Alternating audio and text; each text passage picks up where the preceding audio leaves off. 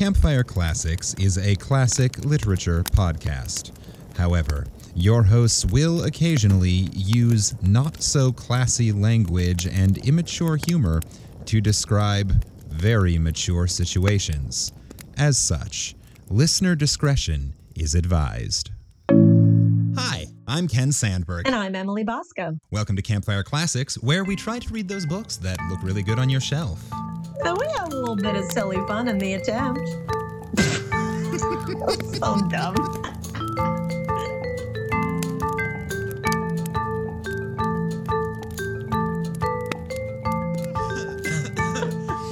Oh, that was a great little voice. I don't know where that came from, but it was cute. Then I got lots of characters, okay? I got lots of characters.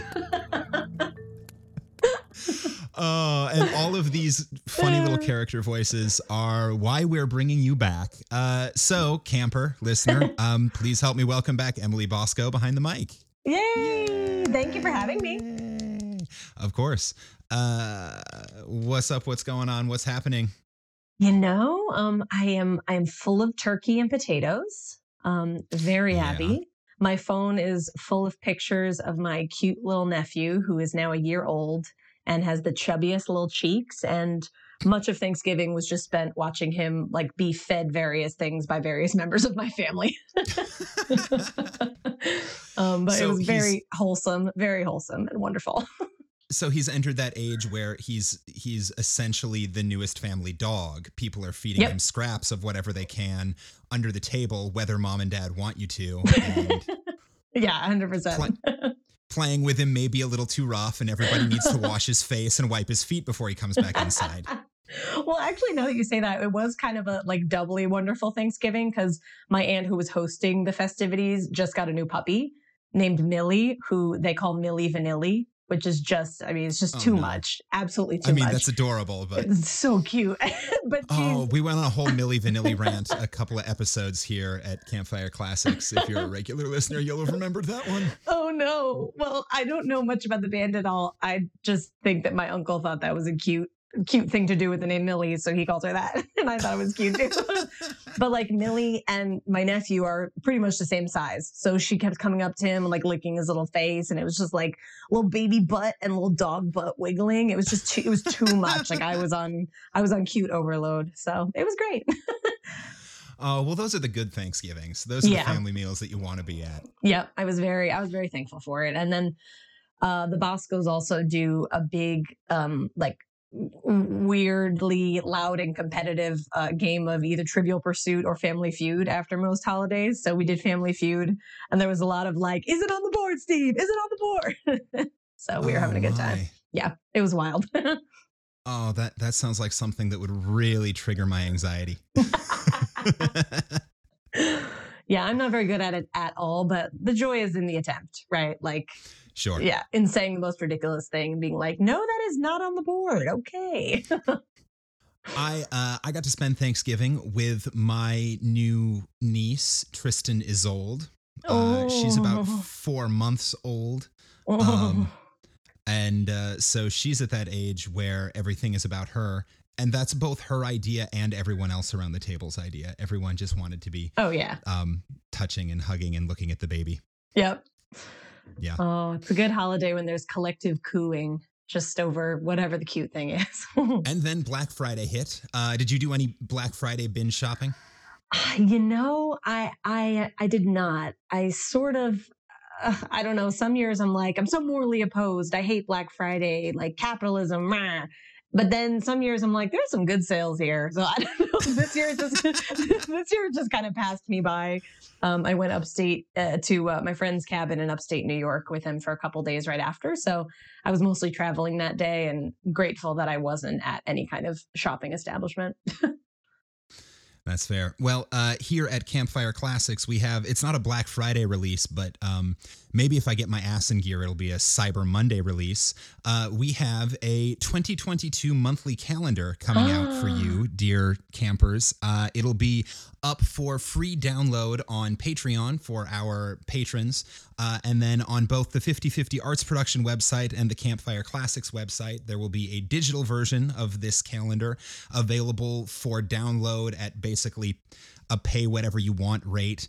And then we'll also be trying to figure out a way to print some hard copies that people can purchase if they want us to mail them a physical copy. If you're a longtime follower of the podcast, if you're a longtime listener, you'll know what this calendar is all about. It's a bunch of pictures of me in strange animal ears doing weird things. And I don't honestly remember when or why we promised to make this calendar, but it's happened. So it will be available and you can download it and print it and give it to your friends and loved ones for Christmas. Oh my. Oh, Kenneth. I think you just wanted an excuse to create some Playgirl content, and you said, "Oh, let me suggest this as some merch for the podcast." I'm reasonably certain it wasn't me who suggested this. If you say so. But speaking of not my fault, my usual co-host Heather is actually, I believe, as we are recording this, she is on stage performing in Footloose right now, which is part of why she is unavailable to record this week. Also, because they're in the middle of the ocean all week and have crappy internet, and so she just hasn't been able to have a lengthy call. But campers, wish her good luck. Yay! Kick off your Sunday shoes. But I think that's enough chit chat. Maybe we should get to what it is that we actually do on this podcast. Let's get down to business. To defeat the Huns. To defeat the Huns. Yep. So if this is your first time tuning in, and if we're doing our job right, every episode is somebody's first episode. What we do here at Campfire Classics is read short stories that are in the public domain. We choose stories that are in public domain because we don't want to get sued by the authors or the lawyers that control their estate. And we read them sight unseen, which means you're going to get a lot of strange improvised accents, some messed up dialogue, and occasionally we're even going to have to look up words that we don't understand because no one has talked that way in 100 years. This week, I have chosen a story for Emily to read out loud to you. But first, I'm just going to give a little bit of fun facts because I like to put a little context around the stories that we read. Here at Campfire Classics, the coming of the holiday season means only one thing: a shift in the tone of our stories. It's time to leave the mysteries and frivolities of the rest of the year behind and turn our minds back to that genre which is truly synonymous with Christmas: ghost stories. Regular listeners will remember that last year we did a whole segment on how and why ghost stories became such a popular pastime, especially in the UK during the holiday season. There's a line in the song, "It's the Most Wonderful Time of the Year," that talks about it, right? There'll be parties for hosting, marshmallows for toasting, and caroling out in the snow. There'll be scary ghost stories and tales of the glories of Christmases long, long ago. And it's weird to me that that line never registered to me as weird. At least not before that I knew ghost stories were a thing around Christmas. Does this predate Dickens? Because I wonder if Christmas Carol was started that trend of it's Christmas time, but it's spooky. It did not. It's part of why Christmas Carol was such a huge success, even though as a Christmas story, even though it's basically a story about a bunch of pissed off ghosts threatening a rich bastard into being nice to people. It became a huge holiday mainstay. And part of that is because ghost stories have been part of the tradition in the UK around Christmas for centuries, for thousands of years, like gathering around fireplaces and before fireplaces, bonfires, and swapping spooky stories during the darkest and coldest part of the year has been a tradition since before Christmas was a tradition, because many of the pagan cultures believed that as the nights grew darker and longer, that veil between the land of the living and the land of the dead got thinner and thinner, meaning that the winter solstice, the longest, darkest night of the year, is the time when the veil was the thinnest. And so stories about what might be out there naturally came to people's minds. Yeah. And then when other religions like Christianity decided to start plopping their holidays on top of the already established pagan holidays, they just decided to let some of the traditions, like telling ghost stories, stick around. How interesting. Yep. Huh. So today's author, M.R. James, has a reputation for being one of the greatest tellers of ghost stories in English literature. We have read a couple of his stories already in previous episodes, so I'm not going to go into huge detail about him here, but this guy has the credentials. He's a writer that many writers, including H.P. Lovecraft, have cited as being hugely influential in their own work. And for more information on him, you can check out episode 6 of this podcast, titled Oblige Them Be Blowed, where Heather gives us introductions to the man. Today, Emily, you will be reading a story titled The Diary of Mr. Pointer. Mm-hmm. Let's get this fire started.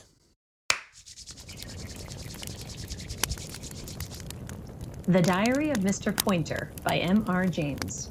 Do you think Mr. Pointer was the Pointer Sisters' dad? I knew.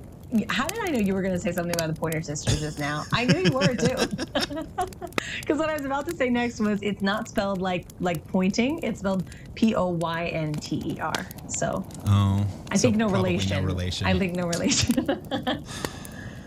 But that's right. That was a spooky connection we just had. Spooky. Well, if he starts singing, we'll know where it came from.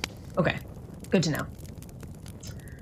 The sale room of an old and famous firm of book auctioneers in London is, of course, a great meeting place for collectors, librarians, dealers, not only when an auction is in progress, but perhaps even more notably when books that are coming on for sale are upon view. It was in such a sale room that the remarkable series of events began, which were detailed to me not many months ago by the person whom they principally affected, namely, Mr. James Denton, M.A., F.S.A., etc., etc. Okay, what? He has a master's and a what's an F.S.A.? An FSA? I don't know. Sounds like he has lots of credentials, though. He's very fancy. He's a very fancy man. Financial student aid. Okay. Flexible spending account. Full speed ahead. I Full don't speed know. ahead. It's some I like sort that. of He's Mr. James Denton, masters, full speed ahead. Master of the Arts, full speed ahead. Full speed ahead. Okay, M.A., F.S.A., etc., etc. Sometime of Trinity Hall, now or lately of Rendcombe Manor in the county of Warwick. Warwick. Like Warwick Yep. Davis, yes. Yes. Love him. Yeah. The English, one of the things they like to do is add lots of silent letters to words. They do. Yeah. And it's because the English, they invented Scrabble and they're trying to cheat. We're just going to cram extra letters in. Yeah, get those points. Get those points. He, on a certain spring day not many years since, was in London for a few days upon business connected principally with the furnishing of the house which he had just finished building at Rendcombe. It may be a disappointment to you to learn that Rendcombe Manor was new. That I cannot help. It's like, sorry. Fuck your feelings. Fuck your feelings about it. Sorry, can't help it. The place was new. Probably not super haunted. What am I going to do? There had no doubt been an old house, but it was not remarkable for beauty or interest. Even, damn, it's ugly and boring. Well, you know how these new architects are. They just build them boring and ugly. That is true. I mean, I'm actually on my street where I used to live when all the new rich people houses started popping up and people were demolishing like cute old houses with character. We called them McMansions because they all just it was like a conveyor belt of the same house over and over. Yeah. So I guess I kind of get it. Some things never change. Rich people like boring, tactless houses. Even had it been, neither beauty nor interest would have enabled it to resist the disastrous fire which about a couple of years before the date of my story had razed it to the ground. Whoops.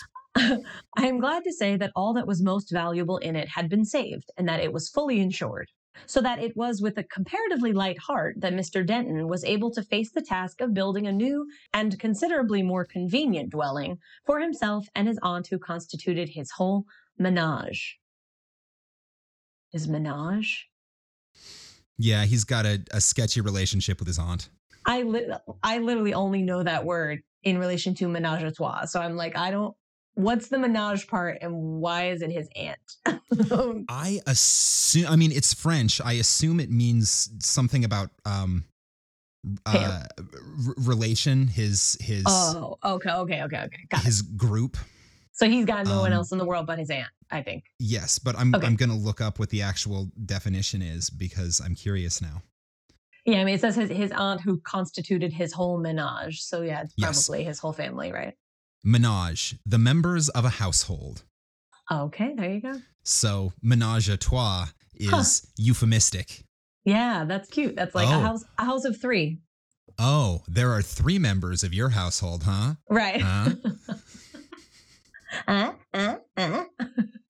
I see what they're getting up to over there in Warwick. I wish the listeners could see the eyebrow things that are happening right now.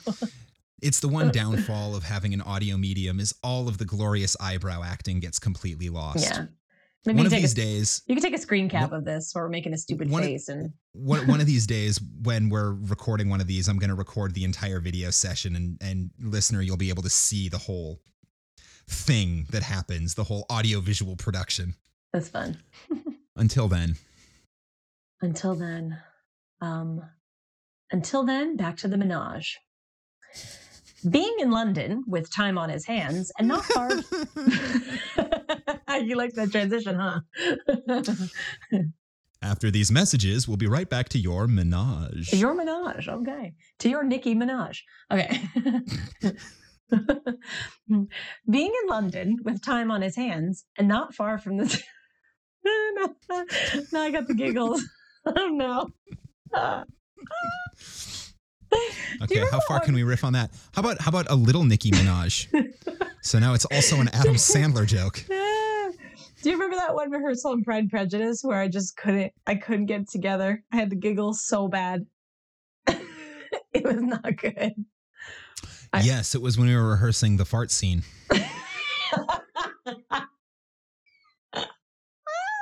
Yep, the infamous, you know that Jane Austen fart scene. Just the classic Jane Austen fart scene. You know, everybody knows what we're talking about. Yeah. Yeah. Oh, God. That, if nothing else, will tell you the level of sophistication we're dealing with in that show. Oh, or just with me when you talk to me in general. Oh, man. Okay, here we go.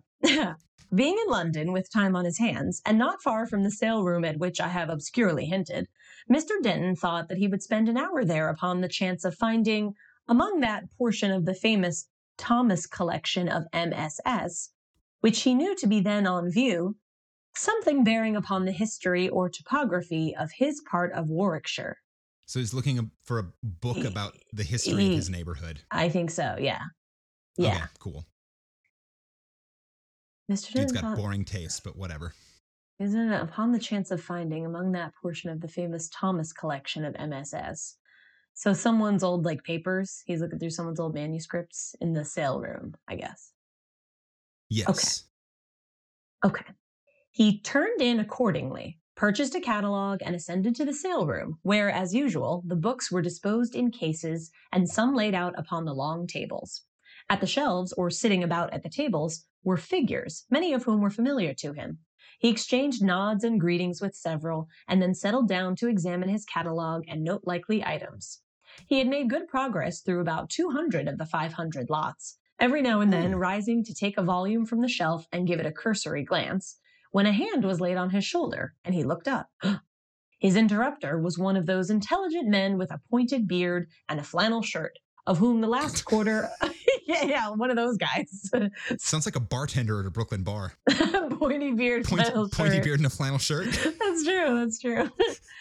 Of whom the last quarter of the 19th century was, it seems to me, very prolific.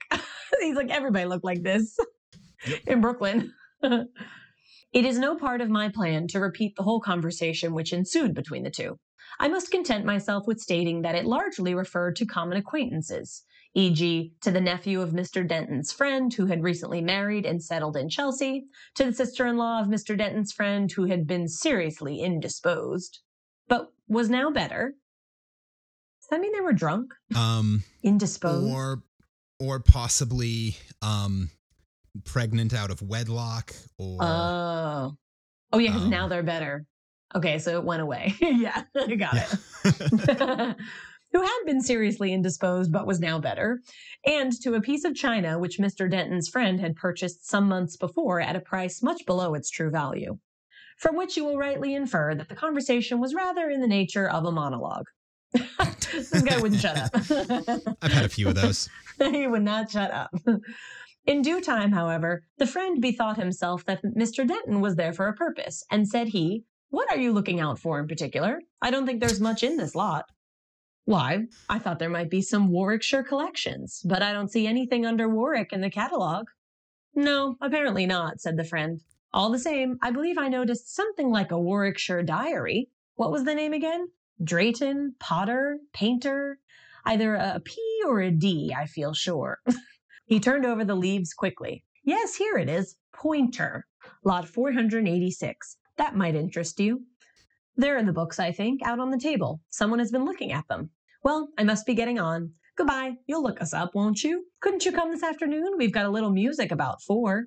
Well, then, when you're next in town." He went off. So Mr. Denton was like, "Nah, bro. No, I'm not coming over. You're too boring. Not happening. You're too boring." He went off. Mr. Denton looked at his watch and found to his confusion that he could spare no more than a moment before retrieving his luggage and going for the train. The moment was just enough to show him that there were 4 large-ish volumes of the diary. Large-ish. Very descriptive. Large, well, also a 4-volume diary. All right. Somebody thought they had important things to say. He had a lot of feelings, Dear diary. Oh, I have so much to say today. These were all early drafts of the lyrics to Jump for Your Love. Tell me why I was going to read this word as largish, not largish. Largish? Yeah. Because the English pronounce everything wrong, and that's just where your head was. Right. So they were largish volumes of it really diary. Like on the page, it looks like that. The moment was just enough to show him that there were 4 largish volumes of the diary, that it concerned the years about 1710, and that there seemed to be a good many insertions in it of various kinds. Okay. Of various kinds? Like any good diary, it has various insertions. A good many insertions in it of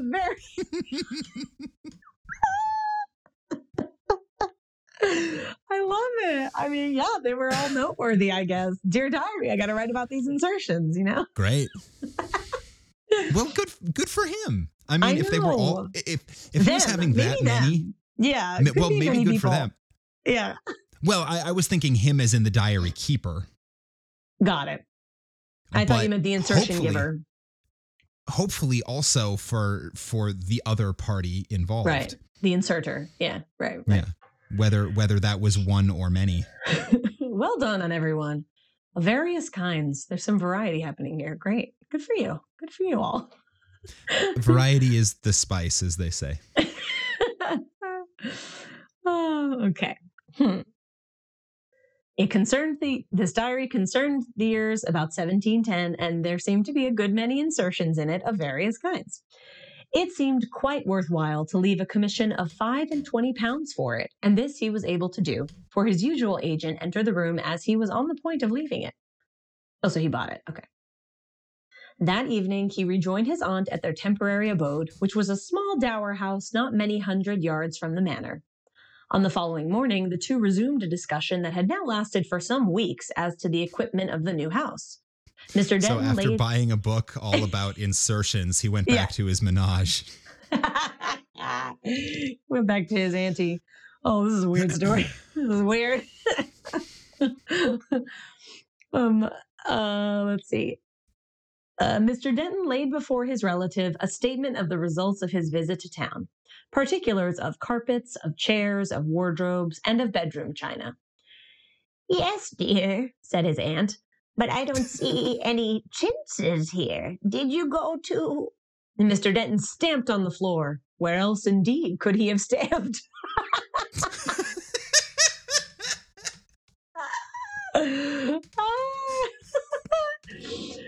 Oh dear, oh dear, oh dear. He said, the one thing I missed. I am sorry. The fact is, I was on my way there and I happened to be passing Robbins's.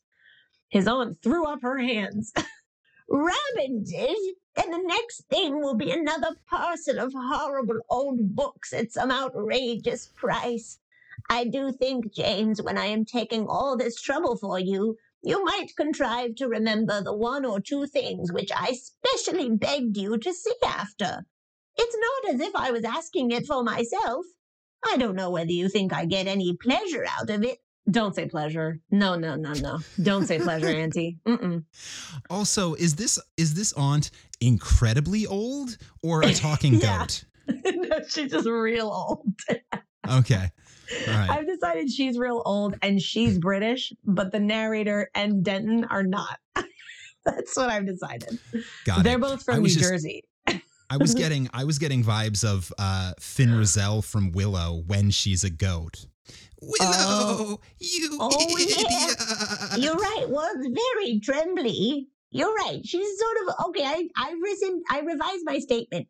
She's an old goat lady. Okay. Who takes pleasure in her nephew? Who takes pleasure? Oh God. Oh God. Okay. So she says, I don't know whether you think I get any pleasure out of it, but if so, I can assure you it's very much the reverse.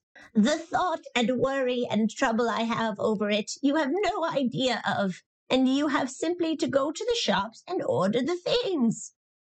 Mr. Denton interposed a moan of penitence.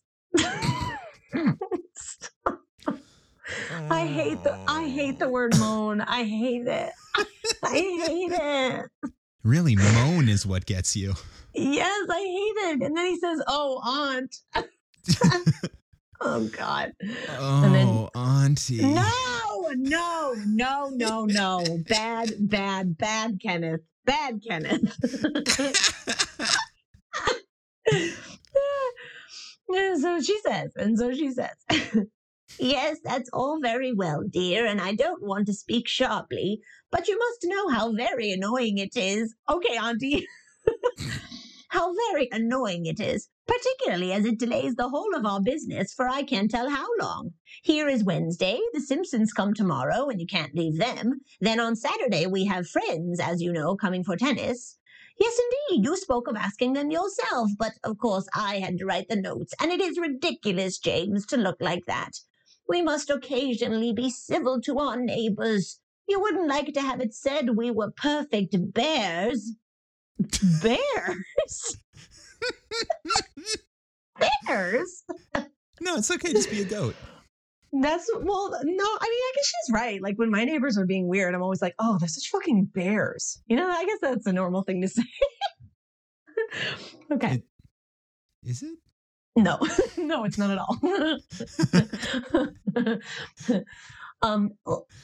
Then she forgets what she's saying. She goes, what was I saying? Well, anyhow, it comes to this, that it must be Thursday in next week at least before you can go to town again. And until we have decided upon the chintzes, it is impossible to settle upon one single other thing. Mr. Denton ventured to suggest that as the paint and wallpapers had been dealt with, this was too severe a view. But his aunt was not prepared to admit that at the moment. Nor indeed was there any proposition he could have advanced which she would have found herself able to accept.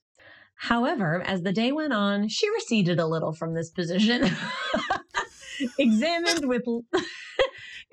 with lessening disfavor the samples and price lists submitted by her nephew, and even in some cases gave a qualified approval to his choice. Okay. Oh, I don't like it. They're talking about decorating. I know, decorating. It's all decorating.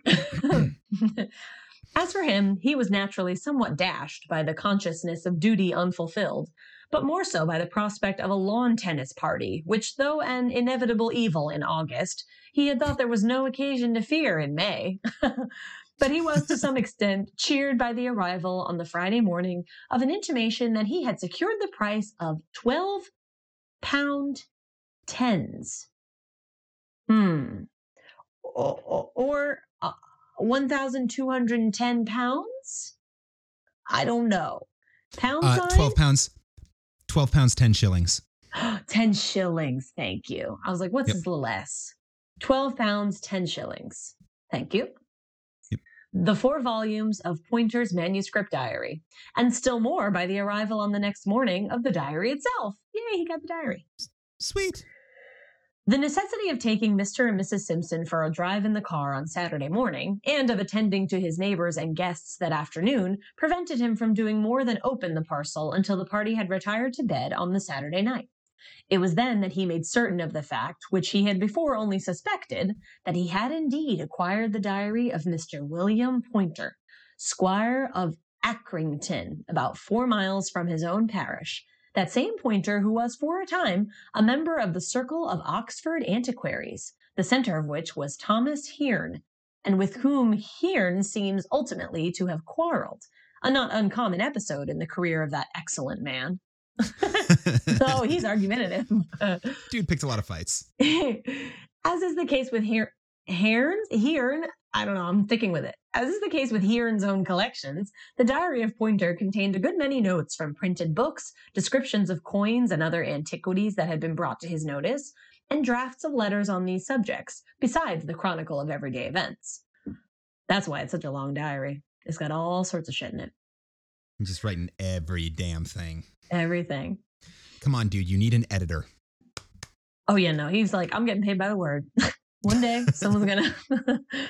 The description in the sale catalog had given Mr. Denton no idea of the amount of interest which seemed to lie in the book, and he sat up reading in the first of the 4 volumes until a reprehensibly late hour. I get it, buddy. That's me on TikTok. You think reading other people's diaries was late 19th and early 20th century TikTok? 100%, because TikTok is just people's weird, insane 1-minute video diaries. I mean, half of it is just people taping themselves like, so like, why are these plastic cookie tins so hard to open? Like just random thoughts that they send out into the interweb. Do you know what I learned today? What? Coconuts are not native to the Caribbean. They migrated there, but they didn't migrate with travelers or conquistadors. They literally floated across the ocean. Coconuts migrated. That's so cute. They just bobbed on over. They're just like, here Apparently. we go. That's really funny. How and why? What led you to this information today? You're always finding out the most random things. I don't remember. There's a decent chance that it was a video I watched or a meme I saw. There's also a decent chance that while I was looking up the tradition of horror stories around Christmas, I followed a couple of little blue links on Wikipedia and suddenly found myself reading up on the great coconut migration of AD 126. Right. The prehistoric coconut travel. No, that's my favorite game to play is how long can I be on Wikipedia for? How many things can I, find out about? It's so fun. Sort of like playing the 6 degrees of Kevin Bacon, except what you do is you start with Kevin Bacon and you see how far and obscure from Kevin Bacon you can get in 6 link clicks. Right. Kevin Bacon, World War I planes. You're like, how? Yep. Oh, God. On the Sunday morning after church, his aunt came into the study and was diverted from what she had been going to say to him by the sight of the 4 brown leather quartos on the table. What are these? She said suspiciously. New, aren't they? Oh, are these the things that made you forget my chintzes? I thought so. Disgusting. What did you give for them, I should like to know? Over £10? James, it is really sinful. I love this woman. I know, I'm actually growing very fond of her. She's pretty funny. Well, if you have money to throw away on this kind of thing, there can be no reason why you should not subscribe, and subscribe handsomely, to my Anti-Vivisection League. What? What? Vivisection. We gotta know what it is. Look it up. The anti-vivisection movement was a movement opposed to operations on live animals for scientific research. Okay. So the anti-vivisection league was like an early version of PETA. Of Peter, yeah, okay. Well, you know what? I like Auntie a little bit more now. Yeah, that's great. Opposed to animal cruelty for the sake of scientific testing. I love it. She said, That's awesome. She said, you're going to throw away money on this diary. You can give some money to help these poor little animals. Yeah. I love it. That's great. That's great. All right, Auntie. I am done making fun of you. No, Good I love for you, it. you weird old goat lady. Weird old goat lady. That's why she's anti-vivisectionist. Because she's a goat. Yeah. She doesn't want to get chopped up for science. She's like, don't tread on me. That's something different, but you know what I mean. Oh my God. What a great connection. She said there could be, she said, if you have money to throw away on this thing, there's no reason why you should not subscribe to my league. There is not indeed, James, and I shall be very seriously annoyed if... who did you say wrote them? Old Mr. Pointer of Accrington? Well, of course, there is some interest in getting together old papers about this neighborhood, but £10? She picked up one of the volumes, not that which her nephew had been reading, and opened it at random, dashing it to the floor the next instant with a cry of disgust as an earwig fell from between the pages. I thought she loved animals. Apparently not creepy insects. Not an earwig, yeah. Mr. Denton picked it up with a smothered expletive and said, poor book, I think you're rather hard on Mr. Pointer. Was I, my dear? I beg his pardon, but you know I cannot abide these horrid creatures. I'm so glad you're tickled by this. Let me see if I've done any mischief. No, I think all's well, but look here what you've opened him on. Dear me, yes, to be sure. How very interesting. Do unpin it, James, and let me look at it. It was a piece of patterned stuff about the size of the quarto page, to which it was fastened by an old-fashioned pin. James detached it and handed it to his aunt, carefully replacing the pin in the paper. Now, I do not know exactly what the fabric was, but it had a design printed upon it, which completely fascinated Miss Denton. She went into raptures over it, held it against the wall, made James do the same. Raptures. That she might retire to contemplate. This fabric. Oh, the fabric.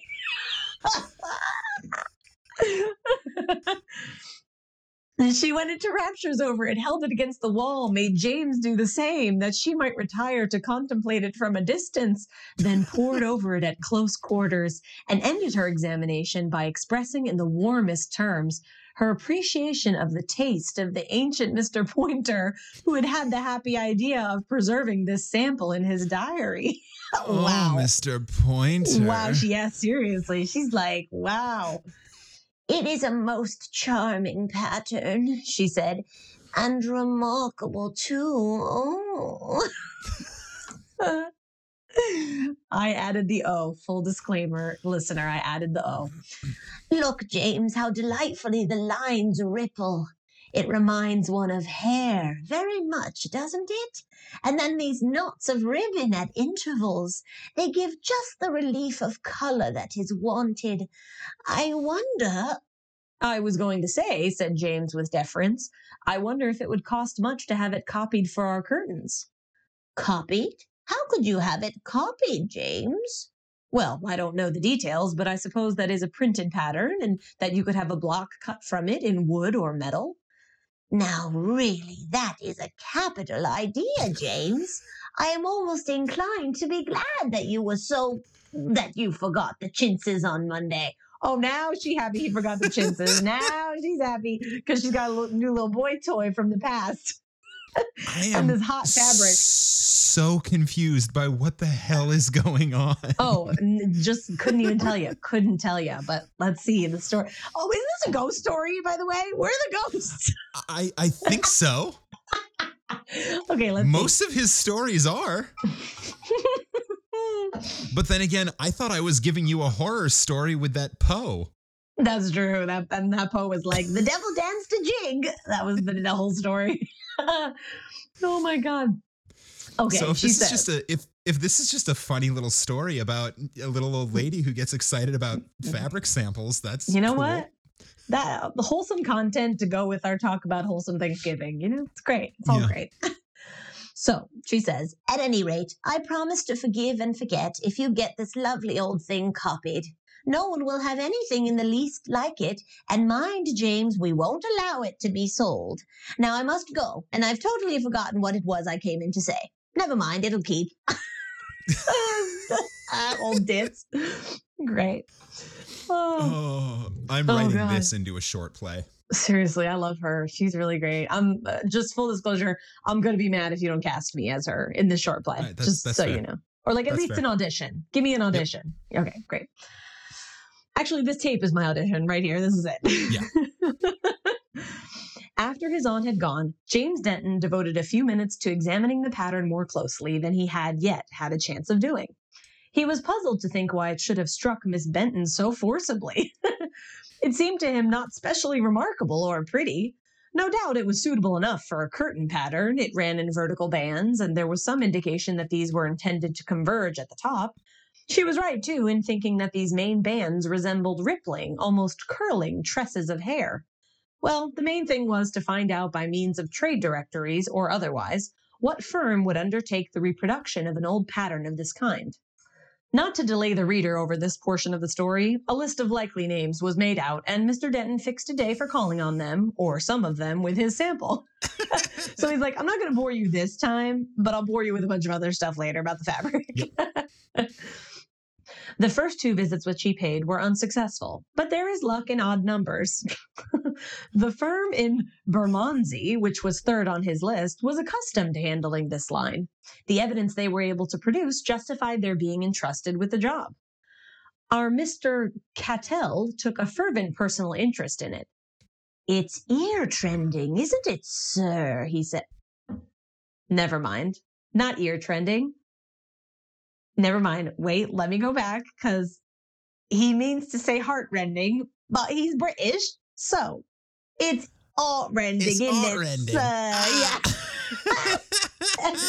It does say ear trending, though, just in my defense. Okay. I like ear trending. Doing it again. Our Mr. Cattell took a fervent personal interest in it. Oh, it's heart-rending, isn't it, sir? He said, to picture the quantity of really lovely medieval stuff of this kind that lays well nigh unnoticed in many of our residential country houses. Much of it in peril, I take it, of being cast aside as so much rubbish. What is it Shakespeare says? Unconsidered trifles. I often say he has a word for us all, sir. I say Shakespeare, but I'm well aware all don't owe with me there. I had something of an upset the other day when a gentleman came in, a titled man too he was, and I think he told me he wrote on the topic, and I happened to cite out something about Hercules and the painted cloth. Dear me, you never see such a pother. What? Dear me, you never see such a pother. But as to this, what you've kindly confided to us is a piece of work we shall take a real enthusiasm in achieving it out to the very best of our ability. What? Okay. What? I like this guy too. I like it too. This is great. This is just a happy little story full of ridiculous characters. It's so happy. Okay. I love Cockney. What man has done, as I was observing only a few weeks back to another esteemed client, man can do. And in 3 to 4 weeks' time, all being well, we shall hope to lay before you evidence to that effect, sir. Take the address of Mr. Higgins, if you please. I don't know who Mr. Higgins is, but okay. Presumably our main character. Well, no, our main character No, he's Denton. Yeah. Denton. Maybe he's got an assistant. Mr. Cattell has an assistant or something. Let's see. That makes sense. Oh, God. Cattell and Higgins. Okay. Such was the general drift of Mr. Cattell's observations on the occasion of his first interview with Mr. Denton. About a month later, being advised that some samples were ready for his inspection, this is literally a story about fabric. This is a story about fabric. So far, yeah. I love it. Oh, Mr. Denton. So there is, if this is a Scooby-Doo mystery, the ghost is just going to be like Miss Denton wearing the fabric with holes cut out. Oh, that's true. Maybe she's like trying to get like her ghost costume. Like she's like, this will be a great fabric for my ghost costume. That's what this whole thing is about. Oh, you called it. If that actually happens in the end, I will give you $50. Sweet. You're like, okay. I like it when I can earn money and I didn't even have to bet. That's great. That's how much hubris I have. Okay. About a month later, being advised that some samples were ready for his inspection, Mr. Denton met him again and had, it seems, reason to be satisfied with the faithfulness of the reproduction of the design. It had been finished off at the top in accordance with the indication I mentioned, so that the vertical bands joined. Did we remember that riveting detail, readers? The vertical bands joined up at the top. This sample, okay? Very important. Oh, God. I wonder what was going through his mind to see. Well, we don't know where it's going yet. Maybe it's all important. No clue. Maybe it's all important. Let's see. So, something still needed to be done in the way of matching the color of the original. Mr. Cattell had suggestions of a technical kind to offer, with which I need not trouble you. Oh, thank you. Again, he's sparing us. Much obliged. The boring details. He had also views as to the general desirability of the pattern, which were vaguely adverse. What? You say you don't wish this to be supplied excepting to personal friends equipped with an authorization from yourself, sir. It shall be done. I quite understand your wish to keep it exclusive. Lend it a catchet, doesn't it, to the suite? What? Lends it a catchet, does it not, to the suite? What's every man's, it's been said, is no man's. I'm guessing catchet it's written in dialect, but it's probably supposed to be cachet. Oh, it lends it a cachet, does it not, to the suite? But because he's got an accent, he probably pronounces it cachet. Because he's only ever seen it written and it looks like cachet. You're right. Oh, thank you. That's very helpful. Got it. So, he said, I quite understand your wish to keep it exclusive. Lends it a cachet, does it not, to the suite? What's every man's, it's been said. What's every man's, it's been said, is no man's. There we go. I'm so sorry, listeners. I'm doing my best here. Okay. Do you think it would be popular if it were generally obtainable? Asked Mr. Denton. I oddly think it, sir, said Cattell, pensively clasping his beard. I oddly think it. Not popular. It wasn't popular with the man that cut the block, was it, Mr. Higgins? Did he find it a difficult job? He'd no call to do so, sir, but the fact is that the artistic temperament, and all men are artists, sir, every man of them, true artists as much as many that the world styles by that term, it's apt to take some strange, oddly accountable likes or dislikes, and here was an example.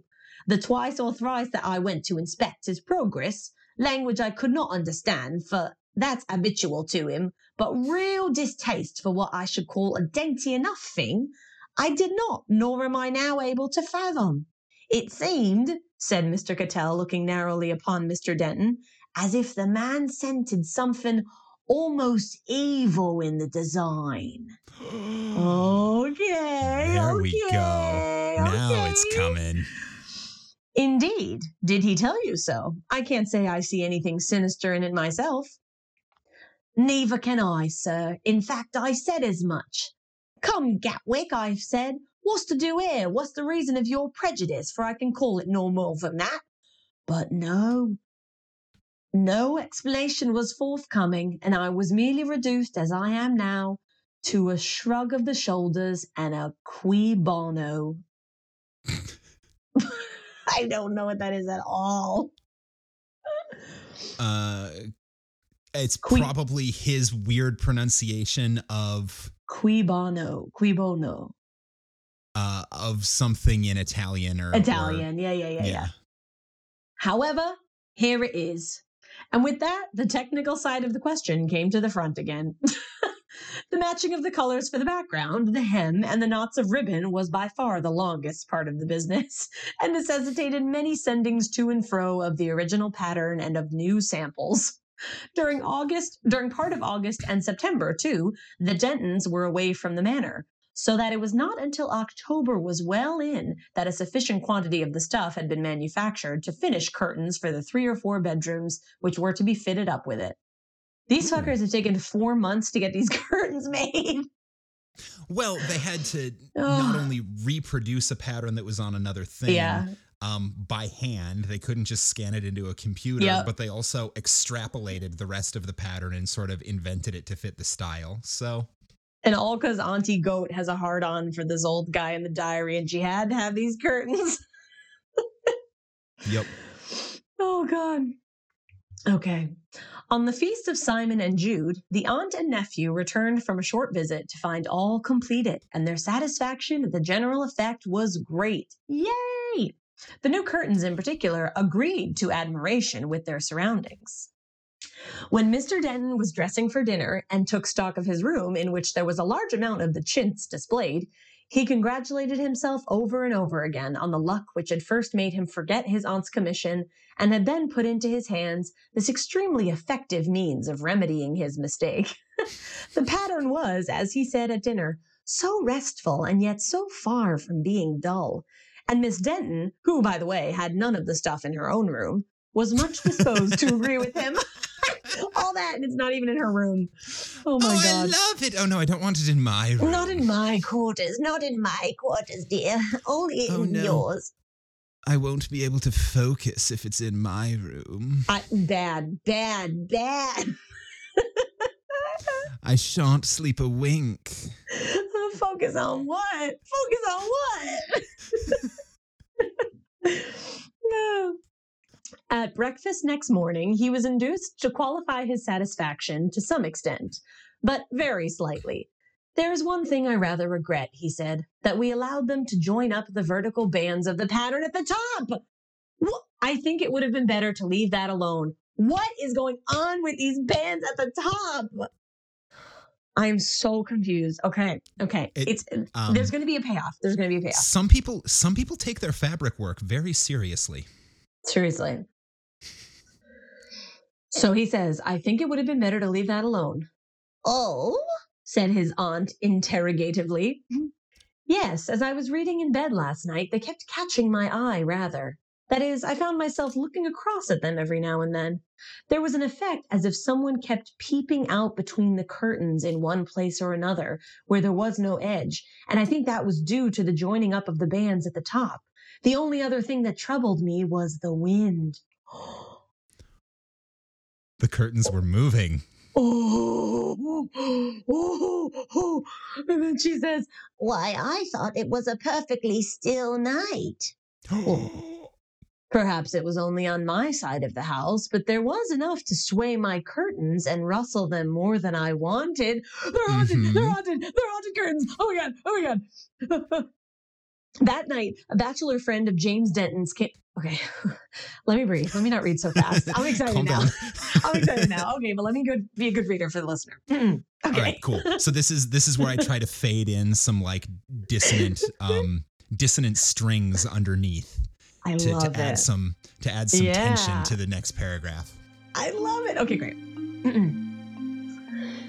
That night, a bachelor friend of James Denton's came to stay and was lodged in a room on the same floor as his host, but at the end of a long passage, halfway down which was a red baize door, put there to cut off the draught and intercept noise.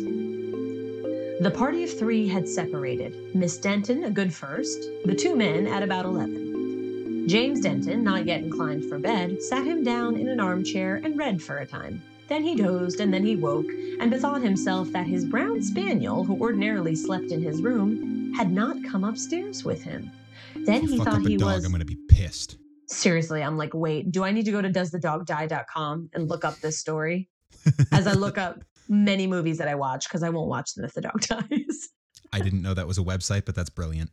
Oh, yeah. Doesthedogdie.com. Use it. I'm going to remember that. Then he thought he was mistaken, for happening to move his hand, which hung down over the arm of the chair within a few inches of the floor, he felt on the back of it just the slightest touch of a surface of hair, and stretching it out in that direction, he stroked and patted a rounded something. But the feel of it, and still more the fact that instead of a responsive movement, absolute stillness greeted his touch, made him look over the arm. No, I don't like it. I don't like it. What he had been touching rose to meet him. It was in the attitude of one that had crept along the floor on its belly, and it was, so far as could be collected, a human figure.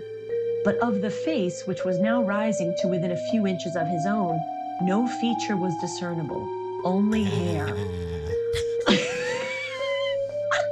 Shapeless as it was, there was about it so horrible an air of menace that as he bounded from his chair and rushed from the room, he heard himself moaning with fear, and doubtless he did right to fly.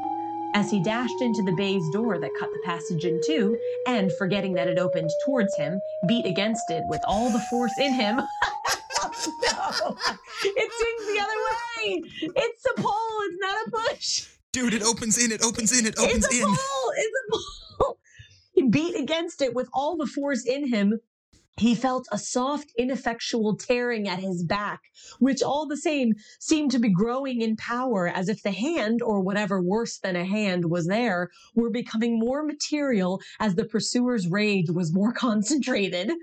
Then he remembered the trick of the door. He got it open, he shut it behind him, he gained his friend's room, and that is all we need to know.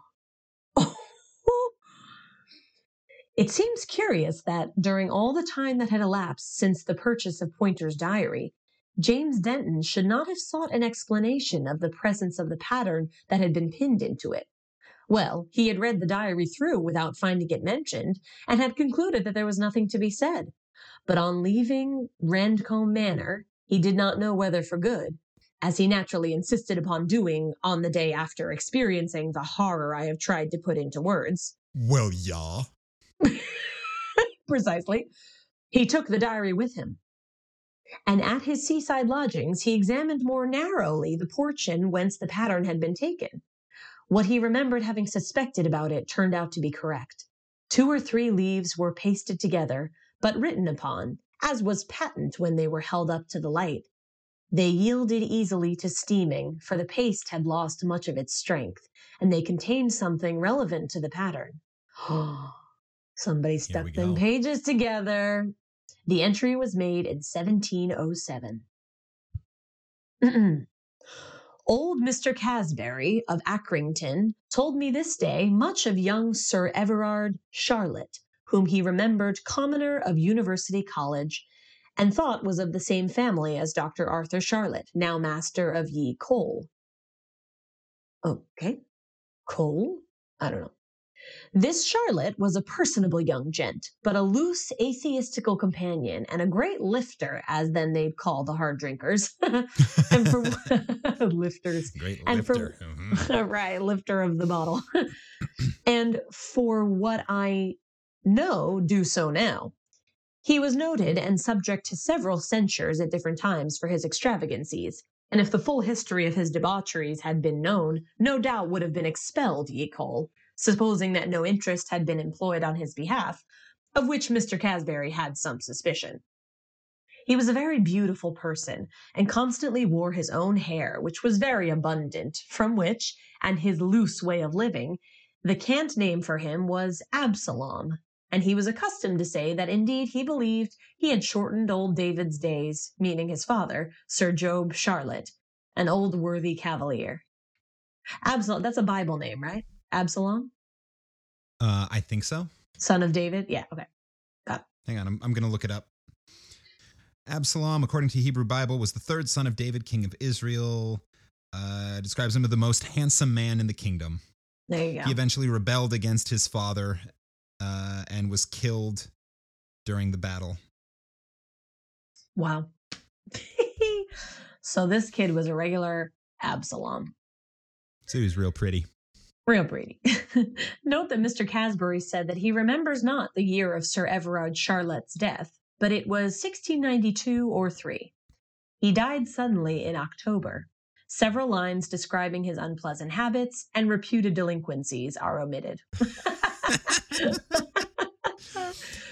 M.R. James, I do appreciate that you're going through and just cutting out all of the unnecessary stuff from the story. Thank you. Yeah. Brevity is the soul. Totally. He's trimming all the fat, but keeping everything about the fabric. You gotta know about that fabric.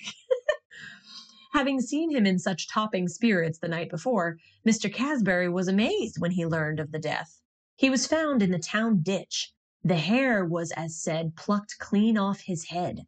Most bells in Oxford rung out for him, being a nobleman, and he was buried next night in St. Peter's in the East. But 2 years after, being to be moved to his country estate by his successor, it was said the coffin, breaking by mischance, proved quite full of hair, which sounds fabulous, but yet I believe precedents are upon record, as in Dr. Plott's History of Staffordshire. And I know they mean fabulous, like made up, fantastical, but it's funny that they're like, his coffin was full of hair, which sounds fabulous. Oh, fabulous. It's hair. Oh. Come on, honey. a truly done up Cousin It. Yeah, right. But like went into the coffin bald, but then there was hair in the coffin. I don't know. I don't know. His chambers being afterwards stripped, Mr. Casbury came by part of the hangings of it, which 'twas said this Charlotte had designed expressly for a memorial of his hair, giving the fellow that drew it a lock to work by, and the piece which I have fastened in here was parcel of the same, which Mr. Casbury gave to me.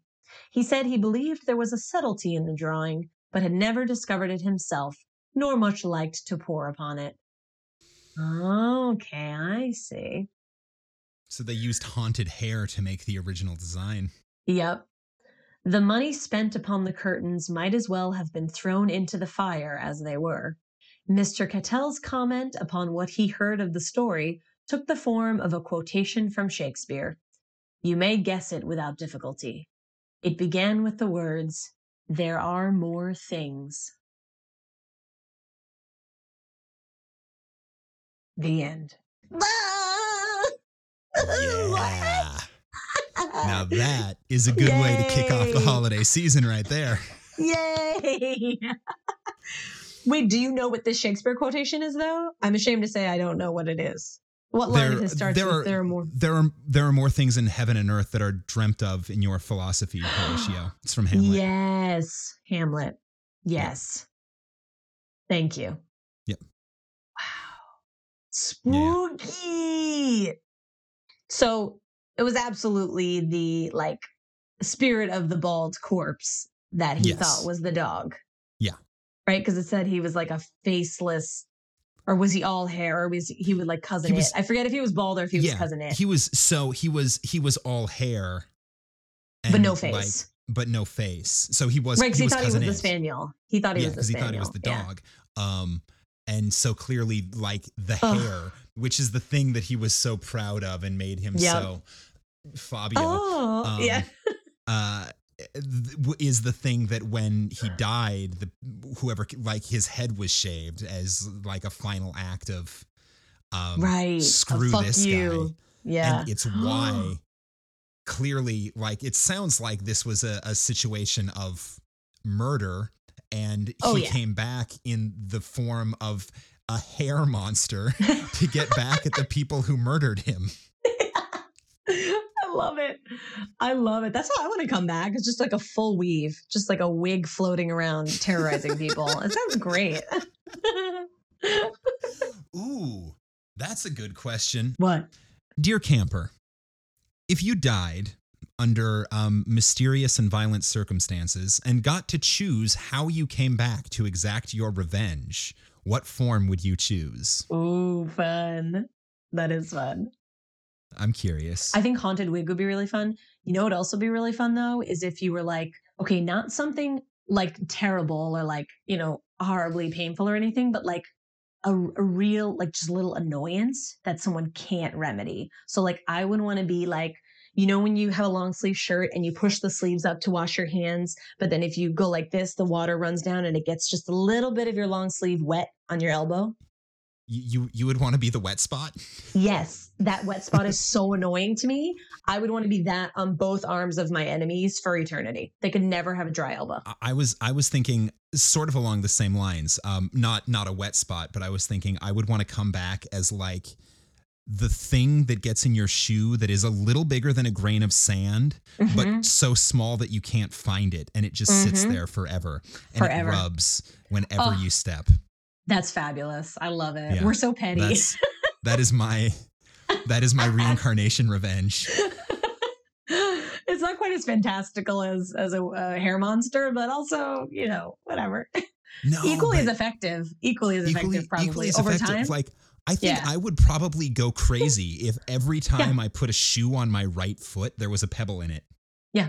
Imagine it's cold enough to wear a long sleeve shirt and you never have a dry shirt. Your shirt is always partially wet. Hell on earth. Yeah. Yeah. And even in your closet, you pull it out of the closet. And it's wet. Yeah, no. It's wet. Always. Yep. Wash it, take it out of the dryer. There are 2 wet spots, one on each elbow. Yep, correct. How diabolical. Oh. The perpetually wet spot. This story brought us some beautiful characters. It brought us sexual goat auntie.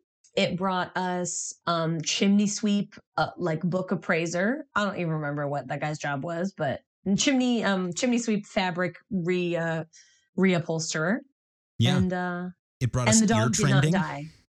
Ear trending, and the dog didn't die, and I'm really happy about that. And the dog didn't die, which is good. I'm really happy about that. Dear camper, if you are a regular listener, you know that at the end of every episode, we have a little passcode that you can send as either the subject or in the body of a message to us, either emailing us at 5050artsproduction@gmail.com or reaching out on any of the social media. Just look for Campfire Classics. And this week, the secret passcode is sexual goat auntie. I'm so honored. I'm so glad.